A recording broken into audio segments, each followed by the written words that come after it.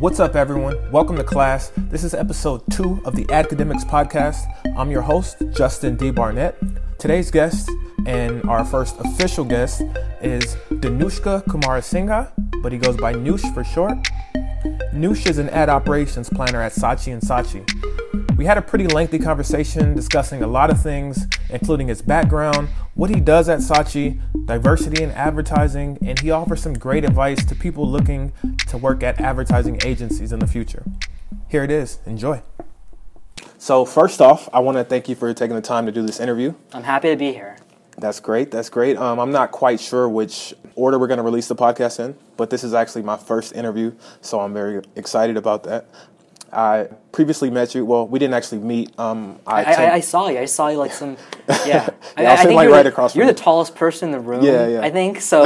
I mean, you're pretty average, not average height, but you're a little taller than me for sure. Yeah. I'm short though, but I just noticed you're a tall guy in the room. That's it. Definitely. So I got a chance to hear you speak for a PRSSA advertising panel that we had here at Cal State Dominguez. Yeah. And I just remembered your story and your whole presence and how you spoke. And I knew at that time that I was going to start a podcast, but I didn't have like an outline or clear way I was going to do it. But I knew that when I did start it, you were going to be like the first person I reached out to. Oh man, I'm honored. Yeah, no problem.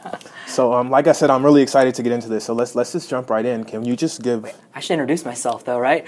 Yeah, that was my first thing. Oh yeah, I was going to be like, oh man, like I know this is your first interview, but nobody knows who I am. Yes. So, nobody knows who you are. True. So let's just jump in. Can you give the listeners like a brief bio about yourself? Sure. My name is Danushka Kumarasinghe. I am I go by Noosh usually. I'm a graduate from CSUDH. I graduated in 2017. My major was communications with an emphasis on advertising and public relations, and I minored in Asian Pacific Studies. I mean, bio-wise, I feel like I'm going to get into the career stuff afterwards, so I'll just bio, I guess, who I am. Perfect. I think I fall into the category of a lot of people in CSUDH. Here's one thing about CSUDH I'll say. CSUDH, I feel like attracts, I'm going to use the term misfits, but I don't mean misfits in a negative way. I mean misfits as in not the typical college student. For one thing, you've got a lot of people from different minority backgrounds here. Yes. Two is you've got a lot of transfer students, both out of state and also adult learners. My story is, I was like everybody else. I graduated high school.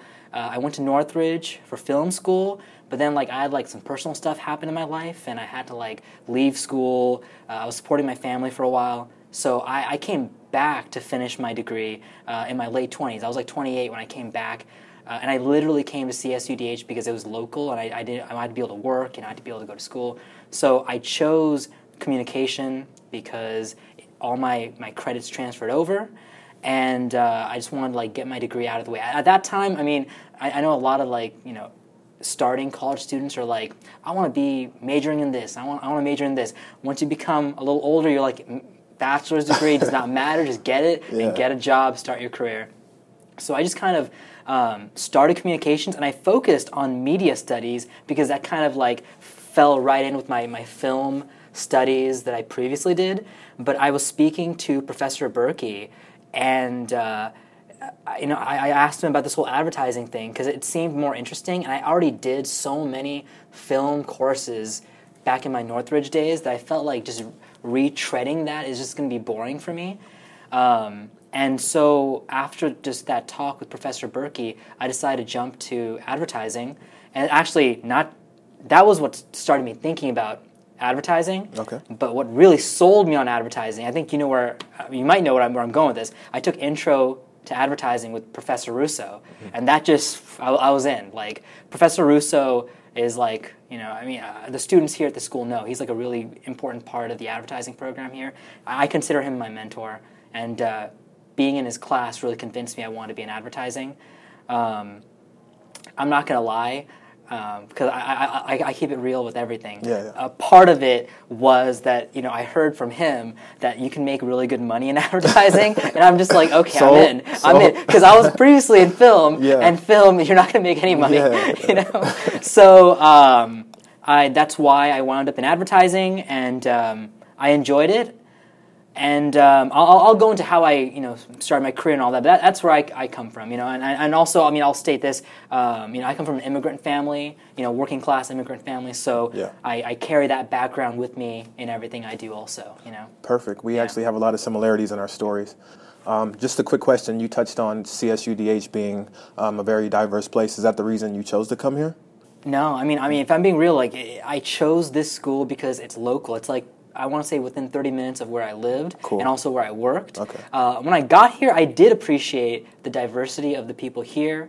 I think it was easier to fit in a little bit, and also I connected with people who also had similar backgrounds to myself, Okay. But it wasn't one of the reasons I chose here now. Okay, cool. Yeah. But I will say this though. The school, once I got in, the school is very unique in the sense that we have an integrated advertising program here, which is not common. Like most schools have either advertising or they have PR, but our school has an integrated program, which is unique. And also, I'm sure other schools have,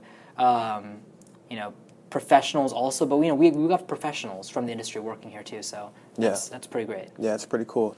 So as an ad operations specialist for Saatchi & Saatchi, can you just explain exactly what it is that you do? What does that mean? Sure. So the official you're right. It is ad operations specialist in some companies. And RPA, for example, it's called ad operations specialist. In Saatchi, it's called ad operations planner. Same title, just different wording. I guess I'll start off describing it in the most simplest way possible, and I'll get more complex as I go, okay? The most simple way to describe it is campaign management. That is if you want to just break it down to 2 words, ad operations is campaign management. We are the only department in advertising that works on live campaigns solely. So what I mean is most parts of an agency, strategy, account, creative, producers, they work on a campaign before it's live. They're setting it up, creating the assets. They're writing the scripts or the actual commercials themselves. They're working with the client, producing it. The media team, now, media, you've got different parts of media, but for the majority of them, they work on a campaign before it goes live, especially planners, media planners. They're setting up where these placements are going to run, right? Where the commercials and the digital ads are going to show up. Okay. This is all pre-campaign. We work on live campaigns. That is to say, we're the ones that launch them and we're the ones that maintain them. So, actually, I guess I lied a little bit. No, we're not the only we're not the only department that works on live campaigns. Actually, there's another. Analytics. Obviously, analytics, reporting, they work on live campaigns also because they're gathering data, but they only do their job because of us. They need us. Okay, I'll get more specific. So when I say that we work on live campaigns, here is a more breakdown of what we do. Okay. It can come down to 2 kinds of activities. One aspect is what's called trafficking, but a lot of people in media will say that that's a dirty word now. We don't say trafficking anymore because we're not traffickers. Though I kind of love the idea of, what do you do for a living? I'm a trafficker. It's called trafficking. So what trafficking means is that the planners, they set up the placements, right? They contact various publishers and they will set up where these placements are going to run. By the way, I want to be very specific. I'm talking about digital advertising. When it comes to print and when it comes to broadcast, I'll be very specific and say they're very small teams. Back in the day, they were huge, and you had one person doing digital media. Now, 95% of the entire media team is digital media, and you've literally got 3 people doing print, like a director, a supervisor, and a person. Yeah. And you've got 3 people doing broadcast, and that's it. That's all you need, because those teams don't have to do as much. They can pick and choose exactly where they want to run, and then just run it. But the majority of advertising now is digital media, specifically not just in banner ads, but also in audio, like podcasting commercials, in video, and also social. So those are the 95% of media is always going to be that. So we handle that. So we get all these placements wherever they're going to run, audio, video, social, or digital. And what we do is we take the placements, we get creative assets from the producers and the creative team, and we work with a program called Google DoubleClick. It's now called Google Campaign Manager. Anybody interested in advertising, especially in media, you need to familiarize yourself with this program. It is industry standard, like across every agency, across I think even publishers. They have an entire suite of products, for like Google Campaign Managers for the advertiser. There is Google for the publisher. Like there's all these different suites for all the facets of advertising, and everybody uses it. This is standard, so learn it if you're interested in that in media. But we work with that program, and what we do is we get these placements, and we set up the actual creative to run on those placements, and you can say we marry the placement and the creative, and that generates what's called a tag. Depending on where the creative is actually running, we send the tag to where it needs to go, either if it's served by the publisher or if it might be served by a third-party hosting company, like for example, there's a company called Innovid. Mm-hmm. Innovid hosts video assets. So if they're going to host the video asset, we'll send it to them, and they'll place the tag. I'll get into what a tag is in a second, but they'll place the tag. Or if we're hosting it, then we'll set it up in DCM, in Google Campaign Manager ourselves. So what a tag is it's a very simple idea. It is that when you go to a website, the web banner starts to load. Mm-hmm. As it's loading in those microseconds, it has to know where to find the creative asset. Where is it? Whose server is it stored on? So it can put it in front of your eyes, right? Okay. So the tag is what tells it, it's located here. It's just like it's like an address, like, this placement, this creative, find it here. Got it. That's the most simple way to describe it. So that's like the first aspect of our job, just setting up these campaigns. And it's more than just that simple idea of like generating tags by setting up the creatives. We have to set up where the click is going. Like when you click that banner, where is it going? Mm-hmm. We set up the reporting. That way all the data is being pulled. We set up so it targets specific people and I'm going to get into that in a little bit also because it's really important for future advertising professionals. But we have to set up, if we want to target men from 25 to 45 who are interested in outdoor activities, we have to create that audience and have that data pulled in from data partners that have that information and be able to target. So we have to set up all that stuff ourselves. So it's a lot of setting up the campaign. The second half of the job that's before the first part's before the campaign goes live. Once it's live, the second part is we have to maintain it. We have to make sure we troubleshoot anything that's broken. If publishers saying, hey, these links are not clicking out, or they're saying, hey, we're getting conflicting data here, we don't know what's going on, we have to look at the campaign and say, hey, what's going on, figure out what's broken, figure out where the wires are crossed, and fix whatever might be broken. So we're the only ones in any agency, ad operations, manages live campaigns. Okay, interesting. Yeah. So I know that Toyota is Saatchi's one of their accounts. Yeah. Can you just tell me a little bit about the accounts that you have worked on? Toyota is the main client of Saatchi. We have a couple others, but a lot of the stuff that I've worked on is primarily just Toyota. I work national Toyota. I've worked on, pretty much, I can definitely say, considering how small ad operations is, there's only 5 of us on that team, a director, a supervisor, 2 planners, and 1 assistant. Okay. So it's a very niche team. I've worked on, my first launch, the very first campaign that I solo launched was at Avalon last year, which is like August. So before that, I worked on a couple other campaigns, but I was mostly helping. But I launched Avalon. I'm pretty much the main planner right now because the other 2 people are brand new. So I've worked on Avalon. I've worked on the new Corolla, RAV4.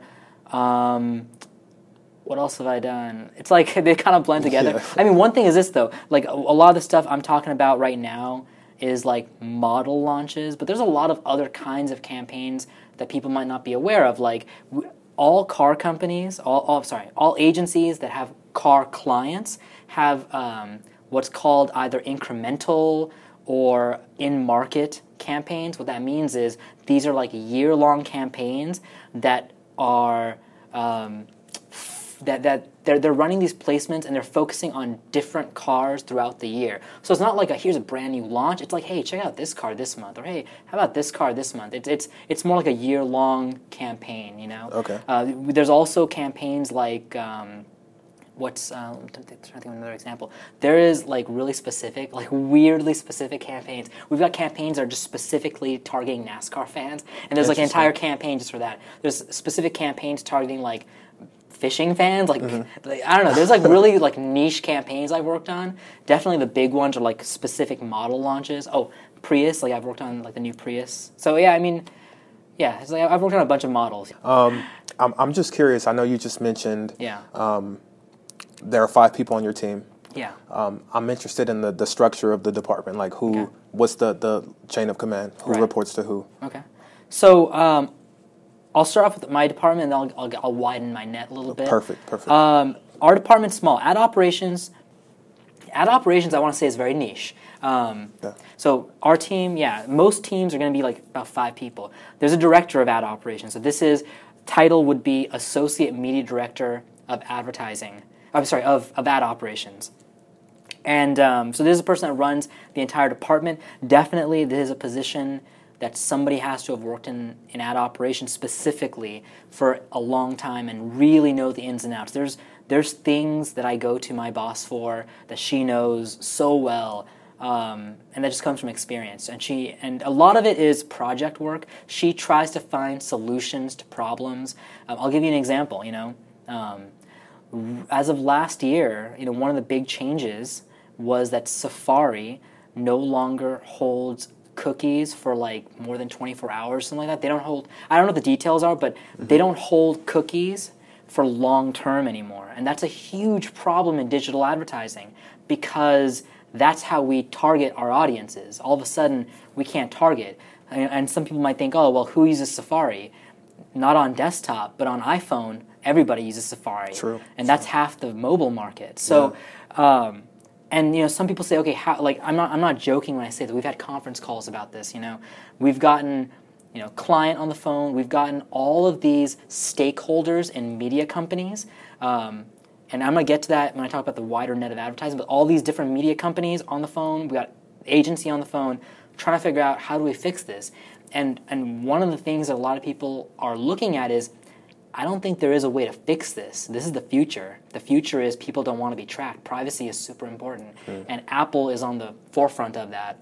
So somebody like my boss, what she has to figure out is, how do we move forward? How does advertising in this company, and there's other people in other companies trying to figure out the same thing, how do we move forward with targeting people and advertising digitally if many browsers are going to be moving in that direction of no longer tracking cookies for longer than X amount of time? So that's the kind of stuff she has to focus on, these long-term, big projects of how is ad operations going to work in the future. Then you've got, next level down, you've got the supervisor of the team. He is handling mostly the floor stuff, just the day-to-day. I keep it real with him, though. I tell him, like, listen, man, I'm really handling the day-to-day. Yeah. You're just sitting there and answering my questions if something crazy comes up, know? Because, really, the supervisor is definitely the source you go to for, really complex stuff. Because he definitely, just like the director, he has to have, 6 years of experience, something like that. And he has to be able to know complex stuff when it comes up. One thing about ad operations is that it is not complex in terms of the actual tasks that you do. The complexity comes from understanding how to process everything. There's a lot of just technical information you have to know. So he's definitely a source of that. Technically his job would be to run the department day to day. Next level below him, we've got 2 planners on the team. Some companies have more than 2, some have less. Depends on what kind of pace they have, right? But ours has 2. I'm like the most senior planner on the team, and I'm training the new guy. But I like to think I run the department because I really manage it. I make sure the assistant knows what she's doing. I make sure my other planner partner knows what he's doing. Like, you know, I kind of manage it. Sounds like you need a raise. Man, I need a raise. So so the next level below that would be planner, right? And planner is, you know, some might say that's entry level. It's not. It's basically like the next level up. That's like the base level, you could say, of this type of job, and it correlates to like media planner. Across the board, planner is like one level up from entry level. That's kind of like how you look at it. Okay. And then, you know, below that, entry level position for pretty much all media jobs is assistant. So this would be assistant ad operations planner, and you know, definitely when you apply for these jobs, if you apply for a planner position, you have to already have some experience in media. Okay. But assistant, no experience. You're entry level, college, maybe an internship. You know, because we have to train you on everything. So that's what an assistant is. It's a five person team. Got it. And I mean, actually, though, I'll be honest, there is actually a sixth person, but this sixth person's a planner, like us. But the reason they're not part of our team is because they are ad operations, but they work on what's called TDA. That's a very common term in the auto, you know, advertising industry. TDA just basically means dealership.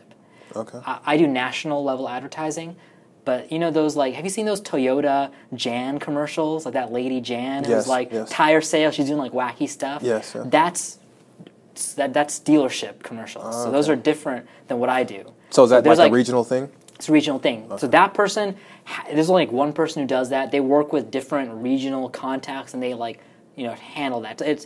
I don't know how that side of the business works because I don't work it. I do national side. Got it. But so widening out a little bit, so all of the associate directors essentially answer to like the director of media. Mm-hmm. And actually our team falls into a much larger team that is basically like the data analytics side of media. Even though you think, oh, ad operations is a part of like media planning, we really fall into like the analytics and reporting side of things, even though we manage these campaigns.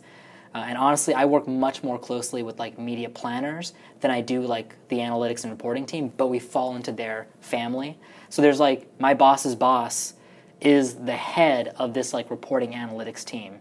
Widening out further, you've got like the media director, who is, you know, the media director of the entire, you know, media department in Saatchi. Other facets, so that you know, that's like our little corner of the media web.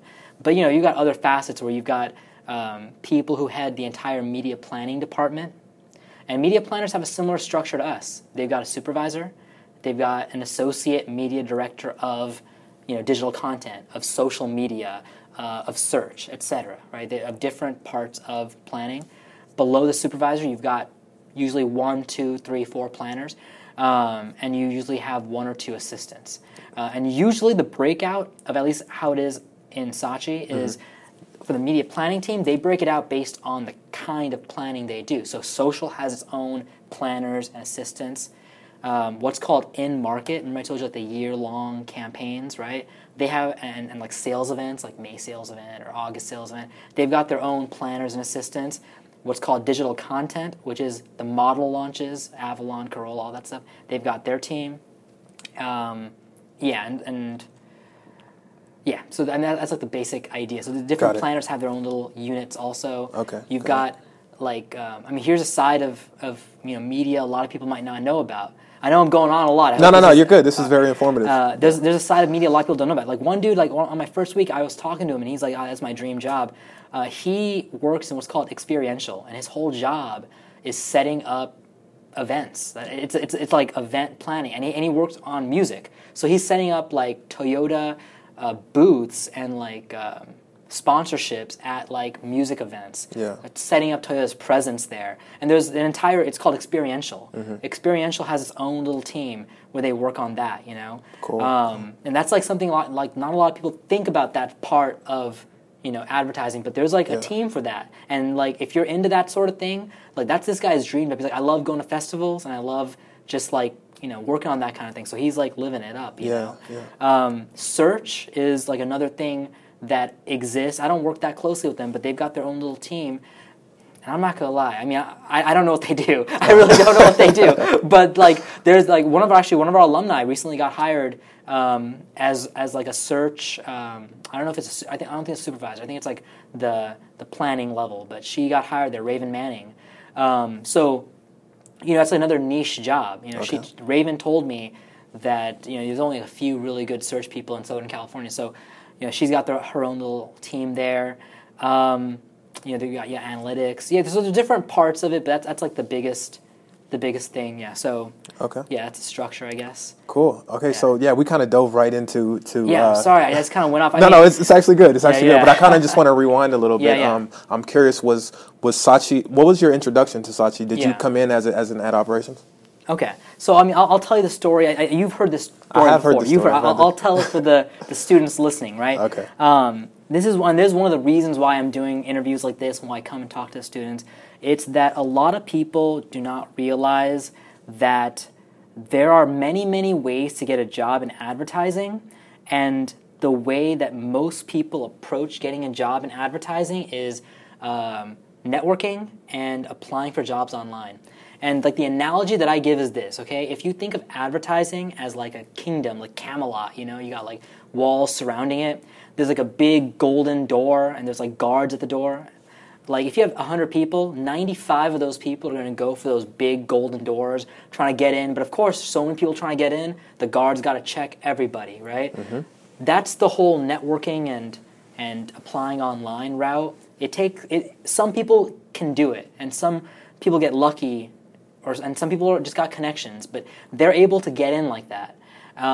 But I will promise you that it does not work for everybody. And a lot of people are stunned that, oh my gosh, I'm applying everywhere, but I just can't get any callbacks, I can't get jobs. And the reality is that like those 5 people who didn't apply, didn't like walk in through those big giant doors or like wait in line for that, if you like walk around the kingdom a little bit, just take a lap, you'll find that there's like a lot of other smaller doors to get into advertising that you don't notice because you're just focused on this whole networking and applying online thing.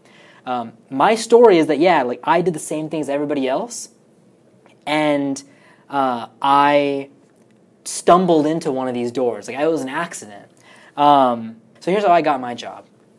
I graduated. I did an intern. We have to do an internship to graduate. I did an internship here on campus because I had 2 years to finish school, and I had to just finish and get out. So I did my internship here on campus for KDHR, the station, and then I graduated. I didn't have a job or internship or anything like that. I started applying everywhere, and I could not get any callbacks. I could not get any interviews. And remind me, I want to talk a little bit about that from the perspective of being a minority student, because that kind of plays into that a little bit. But I couldn't get any interviews, couldn't get any jobs or anything like that. And I got really despondent, and that happens. After you graduate and you can't find work, you get a little despondent, especially because I kind of felt like I'm returning, like I worked previously in project management for like years, and I thought I'm not like a student like 24 years old, got out of college and all I had was like a retail job or something like that. I had corporate experience before doing project management. I thought I'd be more competitive, but I wasn't. I couldn't even get in. So I was despondent, like a lot of people. And you get that way if all you do is just apply online and you don't realize what the real game is. Eventually. Oh, I gotta mention this too because it's important. I mentioned this in the thing. So what I did with most of my time is I played Pokemon Go. Yeah. I played Pokemon Go. This is my favorite part. Yeah. I played Pokemon Go every day because I had nothing to do. While you were searching for jobs? While I was applying online. Yeah, I had nothing to do, so I was playing Pokemon Go and applying online. And one of the connections I made is, I was part of like a team. I met some people, so we started like forming a little community. We'd go do our little raids and stuff together for the game. And I met a dude named Renee. And Renee told me that, he worked in advertising for years. He does consulting now. He knows a lot of people in the different agencies because he worked at those agencies. He connected me with his friend who works at Saatchi. She's the associate media director of Social, so she's like a big name there. And he connected me with her, and I gave her my resume. She passed it around, tried to help me get a job, but no dice. Like, it just didn't work out. I thanked her, and I kept in touch, but it just didn't work out. I couldn't get a job there. So then later, I kept applying, and I wound up getting an internship at a Torrance public relations company. They do like real estate PR.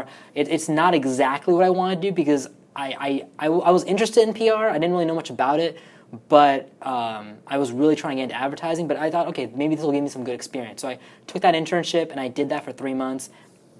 And due to various, I don't know if you remember, like, the reason I didn't get to keep my job there. No, I don't remember. I'll briefly. I won't go into details. All right. But like I was supposed to get that job. Like, I was supposed to get a coordinator entry-level position in that PR company. But like literally, like the fourth largest Ponzi scheme in like U.S. history happened. It affected a bunch of companies. It was like this whole crazy thing that is like so out of like my hands. But like the company was not able to keep me because there's no work. Yeah. So I was let go after the end of my 3-month internship. But so eventually, what happened was I wound up getting a PR job. Like, this company recommended me for another company. I wound up getting a coordinator level PR job at another PR agency in Redondo Beach. And I'll say this, dude, and this is really important. This is important for the students.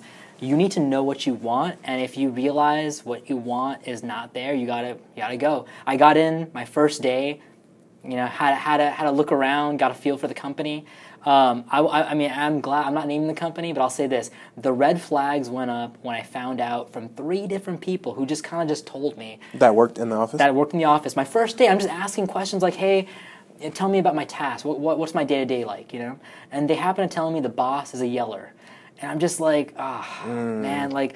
I am too old to be getting yelled at. I'm not a teenager anymore. I don't need this. Yeah. So day one, not day one, second day. Like my first night before the first day, I was like nervous about my first day at the job. All right, I'm nervous. The night of my first day, I'm nervous because I'm like, I gotta go and I gotta quit. Yeah. My second day, I gotta quit this job. So I went in and I quit second day. Wow. I didn't have a job lined up, but all I knew was this was not for me. Like, I'm not here for this. So I left that company, and I was back to being unemployed playing Pokemon Go. I was applying. I could not get an interview, couldn't get anything. Eventually, I just was like, I gave up, and I signed up with a staffing agency in Torrance called Robert Half. They do like office work, and when I went in, I said, hey, listen, like I'm an advertising major. I want to work for an advertising company. And they say, hey, you know what? Like, we have some connections over at Saatchi. If any work comes in from Saatchi, we'll let you know. And I'm like, cool. Like, that's exactly what I want. And until then, for like a couple weeks, I just did like random jobs, dude. Like, I was at one point straight up moving boxes for Skechers in, Manhattan Beach. And it was just like, I'll say this. There was a moment where I was like, dang, man, like, I did not go to college to like move boxes. Like, I support my family. You know what I mean? Like, I can't. Like, I got to figure out what I'm going to do. Like, I was getting real nervous. And then one nice thing, though, about working for a staffing agency is you make connections. I met a lot of people from different HR people from different companies, and I got to, like, make some connections. That's a good way to make some connections, But after a while, after, like, 2 weeks, Robert Half said, hey, there's a weekend 2-day job at Saatchi. They want some people to come in. Are you interested? I said, yeah. So I went in for that 2-day job, and it was a budget proposal job. They needed 5, just temp freelancers to come in and do it. I worked for the director of client services at Saatchi, so I got to meet somebody big in the company. And I went in and did my 2-day job, and that was it. But I think this is a good example of you work hard, you show that you're a good worker and you're a positive person, you're a good person to be around. And she asked me to come in, she asked 4 of us to come in Monday to do some additional work. And I said, sure, I came in Monday. Tuesday, they asked 3 of us to come in.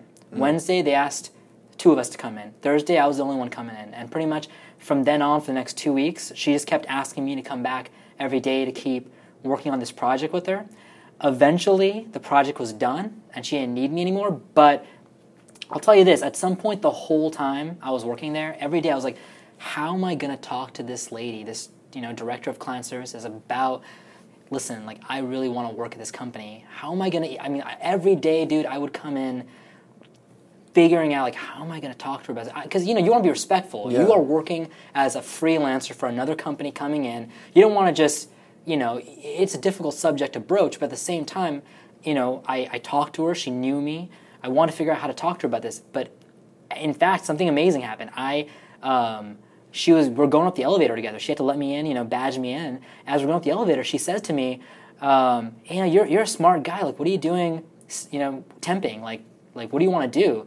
And I told her, like, "Hey, actually, I want to do this. I want to work for an advertising company."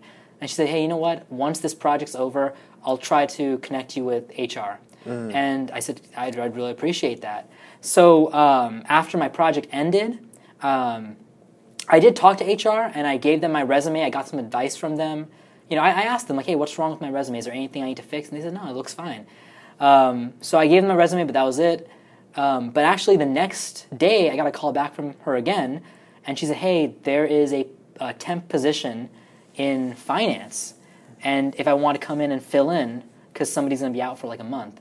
So I said, sure. So I went into finance, and I worked there for 1 month just doing budget coordinator work, just working on budget stuff and timesheets, filling in everybody's hours. So I learned a lot of people's names in the company just from that. I did that for a month, and eventually, after I worked there for a month, met some people, made some contacts. HR said, hey, there's a position open. Oh, man, I forgot one thing to mention, though. Go ahead. What's up? I should have mentioned this. Before I got into this whole Saatchi staffing agency thing, I had an interview. After I quit that one-day job, I had an interview at RPA, which is in Santa Monica. They do Honda's commercials, right? For an ad operations specialist position. I went in. I didn't know anything about ad operations specialist. I just wanted the job. Yeah. I was hungry. I interviewed for it. I showed them I really wanted the job. I researched. I did a lot of research before I went in for the interview about the job, and they were impressed that, oh, this guy really knows the job. But I didn't get the job, but I learned a lot about what the job was, how it worked, everything I needed to know. So come Saatchi, at the end of my time, my 1 month in finance, when Saatchi had a bunch of positions open, and they said, what do you want to apply for? There's like an account position, there's ad operations. It wasn't a question of which one I wanted more, because at the time I was like, oh, I want strategy. I do not want strategy anymore. I don't want that job. But as a student, you don't know what you're doing, so you're like, oh, strategy, creative. You go for the sexiest job, But I want to be strategic. I chose ad ops because I knew the job already, and I knew that I would already have some edge to be able to get that job. Yeah. So I said, you know what, put my resume in for ad operations. So like pretty much a couple of days later, I had an interview for that position, and I went in already having done an ad ops interview, knowing what to say, knowing how the job works. So I just sold it. And this is really important. Like when you go in for an advertising interview, you got to sell. This is your dream job, even if it's not your dream job. You need to treat it like your dream job, because if you are equal to somebody else in terms of skill and experience, the one who gets the job is the one who wants the job the most. Yeah. Right. So you got to sell it. And really, it's not. You're not lying. If you sell it as your dream job, you just got to show that I really want this.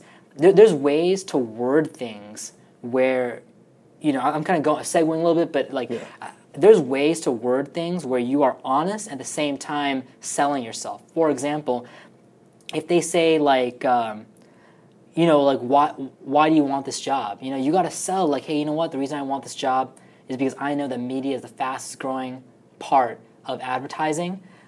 I know that it's making I can't remember the number. I said some number like X billion dollars a year, and there's always job growth. I want to be a part of that job growth. And I sold, you know what, I don't know where I'm going to be in 5 years, but I know that I want to be in advertising for media, for ad operations right now, because this is where I can learn the most about advertising and grow in my career. You just sell it like that. You're being honest. You know what, I don't know where I'm going to be in 5 years, but this is what I want right now. That you just got to word it like that. Definitely. Sell it as your dream job. And so that's what I did. And next day they told me I got the job. So I became permanent on the team. Perfect. I'm curious. What do you remember? I know it was almost 2 years ago, or over 2 years ago. Do you remember what questions specifically were asked in the interview with Saatchi and with RPA? I mean, you know what, the big one is definitely, why do you want this position? Like, why is a very hard question to answer, and a lot of people do not answer it correctly. A lot of people say stuff like, you know what, I'm just trying to get my foot in the door. Yeah. You can get your foot out the door too, you know? Yeah. Because nobody wants, people think, I've been told by students in your PRSSA group that, oh, I've been told that if you just tell them you'll do anything, that's a good thing. That shows you're hungry and you're, no, it doesn't. It shows you're desperate, and it shows that you'll do anything. But if you're willing to do anything, why should I be the one to give you the job? Okay, well, somebody else can give you the job then. Yeah. I want somebody who wants this job. Yeah. You know what I mean? Like, I want somebody who's hungry to do ad ops or, you know, whatever, media or analytics or whatever. So, yeah, definitely the why do you want this job is the question that a lot of people do not get right. You need to do your research, and you need to sell why you want it. Even if you don't want it and you're just trying to get your foot in the door, you need to be able to sell that. And I mean, that's another thing to, I feel, you know, dude, that's my problem. I have so much I want to tell you. Yeah. You need to figure out what you want to do.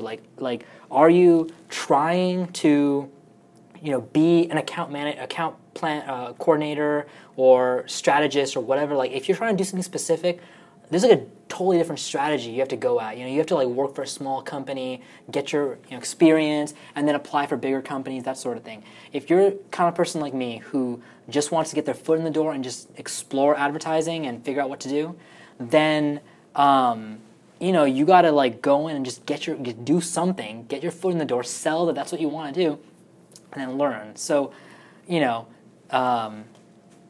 yeah, just you got that question of why is the thing that everybody flubs on. Other questions that, you know, they ask is, what do you know about the job? You cannot imagine how many people go into an interview and just say, tell me about this job. Like, why are you here? Yeah. Why are you here if you don't know what this job is? Like, you got to do your research ahead of time. And my approach is this. This is what I always tell people.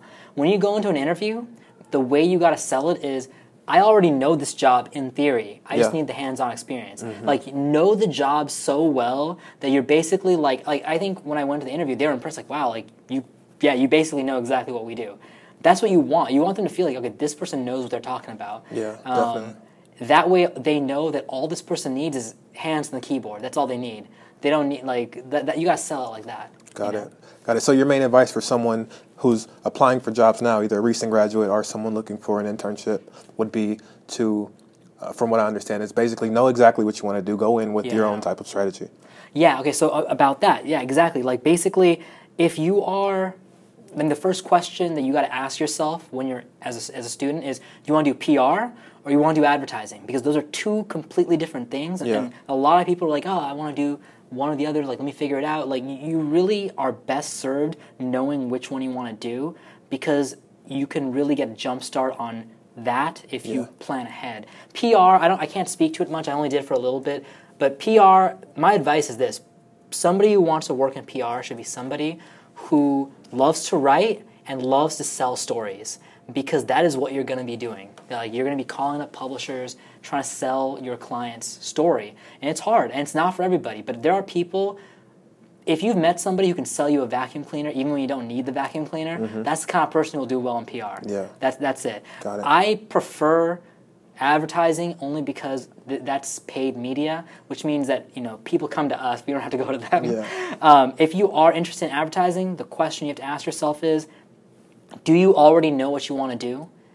And by the way, even students who know what they want to do, once they start working in advertising, they really don't know. They really don't know what they're doing. Yeah, they're like, I want to be creative. I want to be like. In fact, those three jobs, strategy, accounts, and creative, are like the main three everybody wants to do. And then they realize, oh, there's all these other jobs I'd rather do. Yeah. Or they're like, oh, I don't really like these jobs. Like, you know, a lot of people don't know.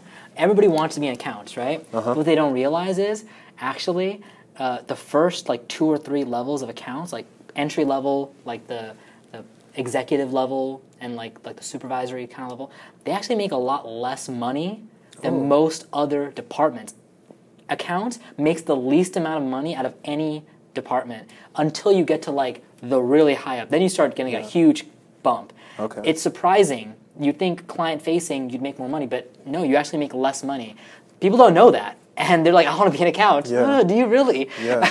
But like, there's so many other jobs. So if you know what you want to do, maybe, and you're really like, you've done your research, you know this is what you want to do, you might be best served. Yeah, apply for those big agencies, but maybe start off at a smaller agency, build up your experience, and then start pivoting to applying for larger agencies. On the flip side, if you don't know what you want to do, you just want to get in and figure out what you want to do, then my advice is don't waste your time in smaller agencies only because you are better served. You're going to learn more and you're going to experience more and you're going to get paid more if you just get your foot in the door doing something in the larger agencies, and you can learn and you can get paid and doing all that. And another thing that students should really look at is different departments have different levels of competition to get the jobs, and different availability of jobs. Like the joke that I've told people before, and HR in my company's agreed, strategy is like a unicorn. Like strategy opens up like once in a blue moon, every 10 years or something like that, and then as soon as a job opens, it's gone. It just like, they're so competitive and they're so rare, it's hard to get good strategy jobs. Other jobs like accounts, creative, they open more frequently, but they're very competitive. There's a lot of people trying to get them.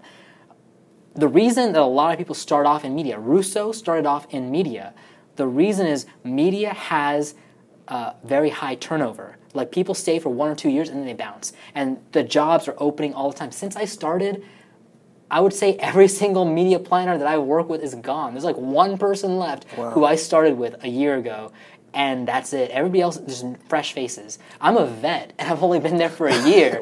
And I'll explain to you why. Explain to you why there's such high turnover. But media is how a lot of people get in the door, learn, and they pivot to other things. So have a strategy of, if you want to just get in then.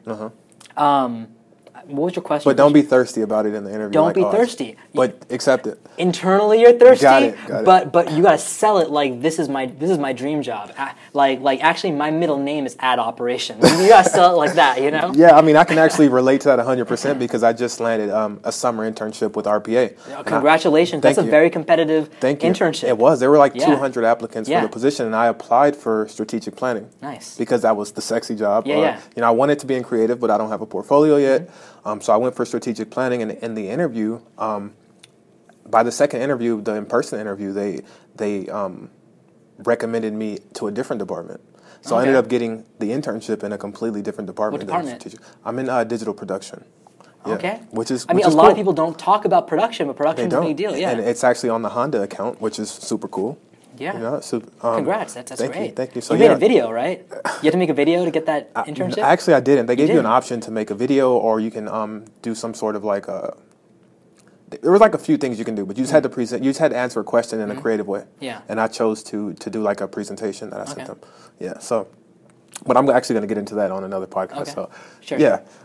So yeah, I can relate exactly to what you're saying, and it's good to hear you say that because I haven't heard that story from anyone. Or heard that advice that you gave from anyone. So, perfect. Let's just keep it moving though. What have you found to be the most difficult part of your job? And also at the same time, what has been the most rewarding part? The most difficult part of my job is, I mean, I'll say first in terms of my job, and I'll say and then in terms of me. So for my job, I mean, it is not a difficult job for me. Like I've handled much more difficult jobs. Like dude, that project management job I had years before I went back to school. Like that was a job where there was times I was drinking myself to sleep. Like it was like a very stressful job. This job is not. It's ad operations, at least on automotive accounts. I mentioned entertainment. Advertising is very fast paced. Automotive is not fast paced. So ad operations, there's some weeks I'm not doing anything. But then there's some weeks I'm doing like 10-hour days, like I'm just trying to knock out a huge campaign. So, it's a very chill job to me. Like that, I can handle that. I mean, I'm not even sure the hardest thing is, I guess, media planners. I rag on media planners all day. Yeah. They're always making mistakes. I gotta fix them. I don't know. My job's not hard. Honestly, like my job is not hard. I've worked much harder jobs, and this is like a chill job to me. Cool. I think the closest thing I would say to this being a hard job is I think being someone like me who already has some like corporate experience and like project management, I want more agency. I want to be able to do more. And and definitely I'll say that since I started, I've totally changed how ad operations at Saatchi worked. Like I've worked with the supervisor to like change our practices, our policies, procedures. Like I'm training people based on how I would train them, not based on how I was trained. So, definitely I've tried to push more to get more agency for me to be able to do more on the team, but I am the type of person who's used to managing myself. So the hardest part for me is to have someone I have to answer to, but that's just a part of the corporate life, Yeah. And the most rewarding part, I do like being able to say, like, hey, I launched that campaign, like that video on YouTube, that was me. I put that up. That's rewarding to me. I enjoy that part. I'm the kind of person who enjoys organization, so being able to take how disorganized some things were in the department a year ago and like making it as clean and streamlined as it is now, that's satisfying to me. Also, I'm a part, and this kind of goes into like maybe like a later question you have, I'm part of what's called the Cultural Sensitivity Panel at Saatchi. Okay. Basically, you've got people writing these creative commercials and stuff like that, their ideas.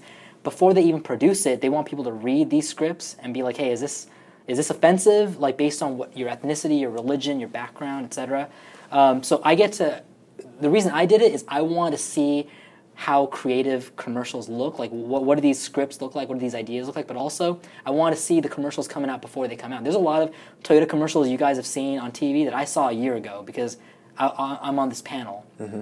And definitely, there are times where people have written stuff where I'm just like, that is really offensive. Like there was, I'm not going into details, but there was a pitch for a commercial that had an Indian snake charmer in it, and I'm just like, dude, that's really offensive. That's like really offensive, So I mean, like, it's cool to be able to have input to be like, hey, like that's not a good idea.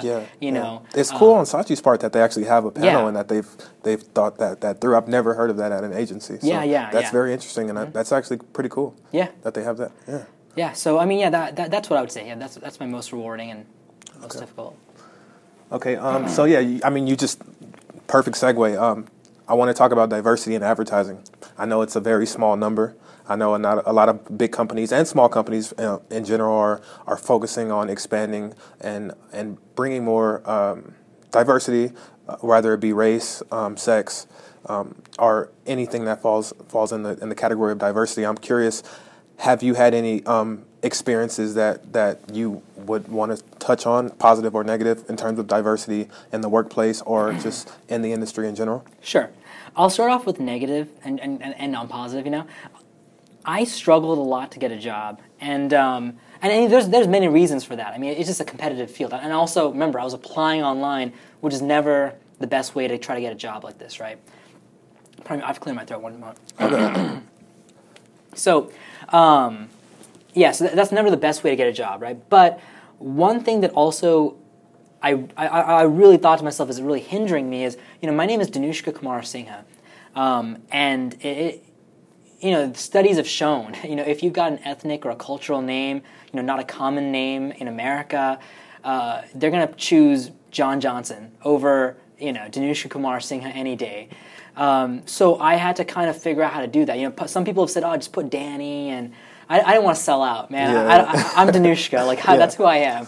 So, one thing I did is I put the phonetic spelling of my name underneath my name on my resume.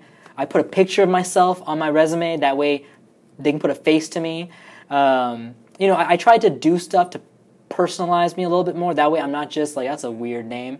But definitely one thing I'll say to students, especially here, in CSUDH and Carson, you've got a lot of students from, with ethnic names who you just know you're going to struggle a little bit trying to get some interviews because people prefer, it's an unconscious bias. People prefer people who are similar to themselves. Yeah. So you need to find ways to, get a step up on that. How to head off the fact that you might not be able to get as many interviews. I graduated from this school, almost top of my class, like towards the top. I have students who are like great friends of mine, but like I definitely hustled a lot more. But they were just like nailing all these interviews. I'm like, I can't even get one interview. So don't get down if you see that happen, and if you are from like a minority background or with an ethnic name, just figure out how you can circumvent that, how you can elevate yourself a little bit, But on that topic, part of the reason that people with ethnic names and stuff like that, minority backgrounds, struggle in this industry is that, primarily you've got a lot of, I'm just to be real, there's a lot of white people working in this industry. Like just being real here. And also here in Torrance, you'll find a lot of course, Asian people also working in the industry, which is good, But it's definitely not fully like diverse. I would say media is one of the most diverse departments, specifically because of the high turnover. But like I know for sure, like creative. Listen, I haven't been there that often, but I don't see that many people of color up there, which again lends itself to why I might see, like, let's say, an Indian snake charmer in a commercial, and why they need cultural sensitivity panels, because you don't have too many diverse people in those groups. And speaking of just diversity, if I can be really honest with you, man, I don't come from like a middle class or an upper middle class background. Like people in my office, they talk about, oh yeah, I went to Italy for vacation, or I went to Atlanta, Georgia for vacation. Or, like, I love kombucha. I don't even know what kombucha is, man. Like, I come from a lower working class immigrant background, making like $20K. For most of my life, my family had $20K a year. We weren't making that much money. Coachella is not something I'm going to really be able to go to. I don't really want to, but I'm saying, like, I don't come from that kind of background. For me, people who go to Coachella is like, dang, man, that's a rich person. And that's not even rich, that's just middle class. But people that I'm surrounded by are like that. They're people who came from stable backgrounds, who, mother, father, nuclear family. I don't come from that. I came from a, broken family, bounced around homes, that sort of thing. There's not a lot of people who come from working class, immigrant, lower income families in this industry. I've definitely felt ostracized a lot of times at work when people talk about all this stuff that I'm just like, I don't know what prosciutto is. like I'm sorry. Like is that chicken? What is that? So that's another thing. I think that the industry has a lot of people who come from middle and upper middle class backgrounds, but not from lower income, working class backgrounds. And one thing I'm being real here. This is actually a real concern of mine. I kind of stress about it a little bit, but I'm pushing forward. I am open to a lot of different kinds of positions in advertising. I'm looking at creative. That's something I'm kind of working towards, because creative makes a lot of money. As you can tell, I'm from a working class background. I'm thinking about money. Creative makes a lot of money. And I'm like, all right, let me look at creative. Let me see if I can work in that kind of field, But a lot of the commercials written for auto consumers, think about it. That's for middle class, upper middle class people who can afford to buy a car every 5 or 6 years, right?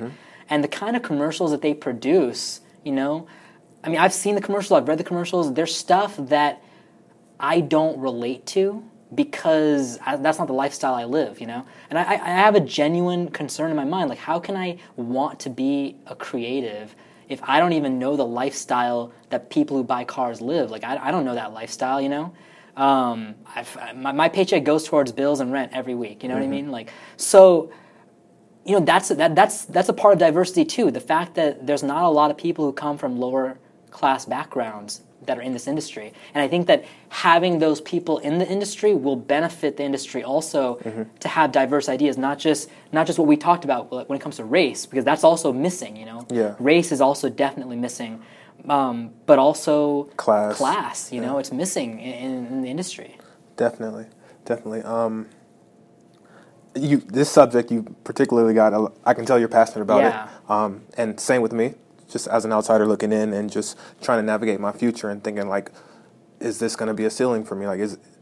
How hard is this going to be for me? And I'm just curious, have you thought about ways that an agency or a private company or the industry in general can improve on this? Or how can they reach people of more diverse backgrounds? Is it like an HR thing? Is it a recruiting thing? Is it before that? Is it education? Like, have you thought about that? If you don't have an answer for that, no, I do. cool. I do. One thing is this, right off the bat. A lot of these agencies, they put on these like recruiting booths and stuff like that at like Loyola Marymount, UCLA, USC, and I'm just like, come on down to Carson. Yeah. You know what I mean? Yeah, like there's a lot of smaller schools with diverse student bodies that they do not reach out to, that they don't go to because they're not big, fancy schools. That's kind of part of it. That's kind of making their presence felt in places like that.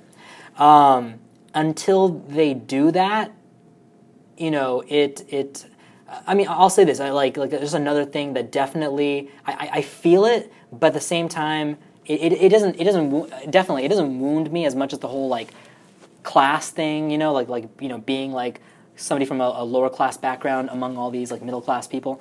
But definitely, you got all these people I work with, dude. People who I'm like, all right, man, I'm on top of this game way more than you are. Yeah. You know. Yeah. And by the way, there's a lot of very smart people here at CSUDH. And any one of them can go to like top schools in this country, you know, easily. But this is where we went to school. Like that's all there is to it. Mm-hmm. But definitely when I'm surrounded by people who are like, oh yeah, you know, I went to USC, I went to, you know, Pepperdine. Like I'm just like, okay, cool, you know. It doesn't wound me, but I'm just kind of like, okay, yeah, definitely. I sometimes feel like I don't belong here, you know. Yeah. But part of the reason that they are here at that company, you have to understand, is they were reached out to, they were recruited, right? They were being courted. Mm-hmm. That same thing you're not seeing as many like CSU students at some of these schools because they're not being courted. So that's part of it. Yeah. Until that happens, it comes to us, and what that means is I would like students to know how to get into the industry, because once you figure it out, you're like, I can get in. Like anybody at this school, at any of these schools who wants to get into advertising can do it if you know the strategy to get in, which I'm going to get into, whenever it comes up. Let's go right into it. So here's the thing. So we're going over. I know. Yeah, I'm sorry, no, it's all good. This is good. It's important. So I mentioned, right? What people know about advertising is agency and client, right? Mm-hmm. That's just a quarter. The size of the earth, the size of advertising is the earth. So there's a lot of other companies that are part of the process of advertising. You've got publishers, right? You've got the actual networks that put on commercials. You got Facebook, and you've got all these different websites like Car Gurus or Vox. You got all these different websites. CNN, right? CNET. You've also got third-party companies that support advertisers. So you've got media hosting companies that host commercials and videos. You've got companies that solely just host banner ads. They just hold that content. You've got companies that focus on data just completely. They just house data. They collect and store data. They make sure the data is available to use to target different consumers, right? Here's a big one, and this is the advice I gave to another student. I think I gave it to you guys, right? The magic word is programmatic. Media and advertising is changing. Mm-hmm. It used to be traditional media, where you go, and actually no, let me rephrase that. Traditional media is broadcast and newspaper, right? The new traditional media is like you go to a publisher and you buy space on ESPN.com. I want a banner on ESPN. I want to buy, space. That's how you hit up like wide audiences, but that's not, definitely I'll say this, right now, 80% of digital media advertising is traditional. 20% is what's called programmatic, which I'll get into. But in the next 5 years, it'll be reversed. 80% of digital media advertising will be programmatic, and maybe 20% or less is digital media, is traditional digital media. Okay. The reason why is this. Programmatic means that we are no longer targeting, we're no longer just putting a banner on a website. We are targeting specific people. We're looking for audiences of young men 25 to 35 years old who are interested in outdoor activities. And based on your cookies, based on the websites you go to, based on data partners who have information on these people, we are able to target the specific person. Mm-hmm. That's what programmatic is. The way these programmatic works is, just to give you an idea, is that when you go to one of these programmatic companies, you say, okay, I want to buy 10,000 impressions of this specific audience, right? They say, okay, so you pay them up for 10,000 impressions. That's what you want. When, let's say you are that person that they're looking for, when you go to a specific website that programmatic company manages, and they're like, oh, this person fits in that category, there might be a bunch of other companies, not just us at Toyota. There might be like some fishing rod company, some like workout company or something that are also targeting young men in that same audience. What happens is in microseconds, as you're loading up that website, in those microseconds, all these computers start bidding on you, the consumer. Whoever bids the highest gets to put that ad in front of your eyes. Everybody else doesn't get it, right? So you're paying just to get that person's eyes on your content. But the idea is, well, let's say we're losing. We keep losing out on these bids. Somebody else is winning. Let's say the campaign's going to be over in 1 month. We go to that programmatic company. Hey, you promised us 10,000 impressions. So far, we're not going to meet that threshold by the end of the campaign. So the programmatic company has to change the level so we win some more bids so we can meet their levels. They have to manage who's winning the bids sometimes to make sure that they make their deals, right? Because they promised all these different companies, oh, 10,000 for you, 10,000 for you. So they have to balance that. That's programmatic. It's basically computers bidding for you, targeting specific audiences. And you can imagine that is huge because no longer are we just throwing up ads on websites. Now we can get the exact person we want, right? The reason why that is important, why I'm mentioning it, there's programmatic companies who work on this side, right, selling these packages of 10,000 impressions or whatever to these advertisers. Mm-hmm. It used to be back in the day, if you want to get a job as a media planner or an assistant media planner, get a job at a small agency doing media planning work, and then you apply for a big company like Saatchi or RPA doing media planning. That's not it anymore. Now, if you really want to get a media planning job, there's literally a guy who he had a job, entry-level programmatic job at a programmatic company we work with. No media planning experience. He applied for a media planning job. He got it. You know why? Why? Because if you understand programmatic, you could, like, if you know how to sell programmatic packages, you can help us buy them. Yeah. I mean, and the future is programmatic. So we want people who understand programmatic. Like, that's one of the things a lot of people, like students, don't know. Like, they're just thinking, oh yeah, I want to be a media planner. Let me get a media planning job. No. If you want to be a media planner in 4 years, why don't you do a programmatic job for 2 years? Entry level. Just start out after college. I mean, those jobs are available. Like, they're not like crazy competitive, right? A lot of people don't even know about them. Do that job for 2 years. You'll be very competitive compared to somebody doing just entry-level media planning work at a small agency. And there's a lot of other companies like that. There's like data marketing companies, and there's just so many different companies that are part of advertising that you don't know, that a lot of people don't know about because they just think about client and they think about agency, and those are a part of advertising. And I mean, I told you, I'll get back to why is it that media has such high turnover. Mm-hmm. It's this. Once you work 2 years in media at an agency, you realize one fundamental thing. What's that? I can make a lot more money working at a programmatic company, working at a publisher, working at one of those companies than I can doing this job. Actually, I mentioned to you, ad operations agency side is small. Maybe 2 or 3 companies in Southern California have in-house ad operations.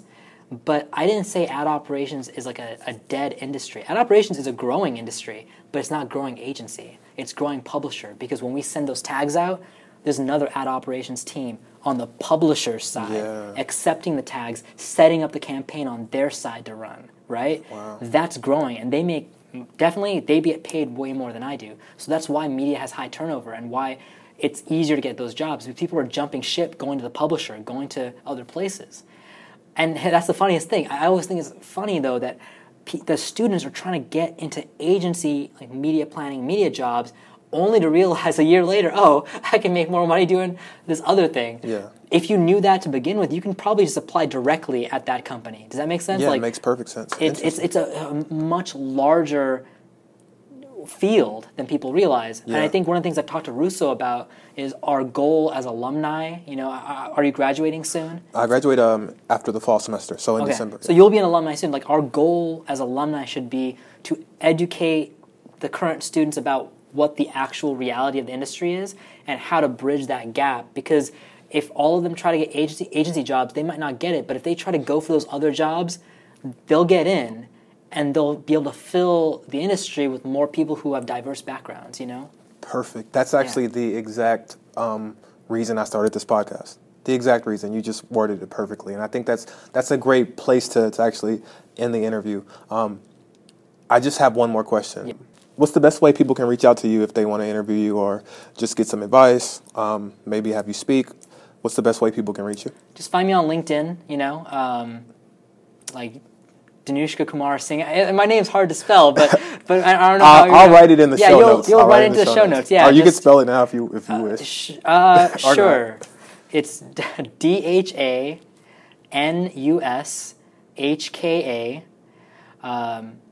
KUMARASINGHE. So just search that in like LinkedIn. You can even just put first name dot last name at saatchi.com. You can email me.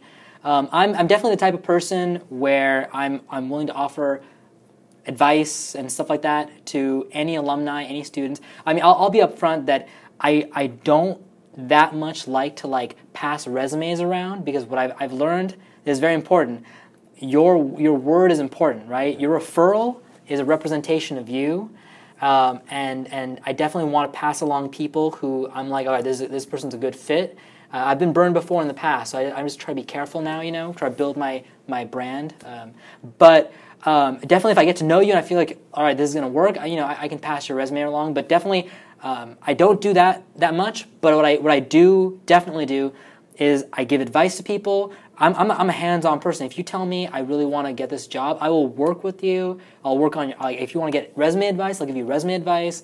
I'm willing to. I mean, like I love CSUDH and I want to help the students, so I do whatever I can to help out. You know. Perfect. Yeah. Okay. Before we go, if you had to give a student, if you had a student in front of you right now and you had one quick piece of advice to give them, what would it be?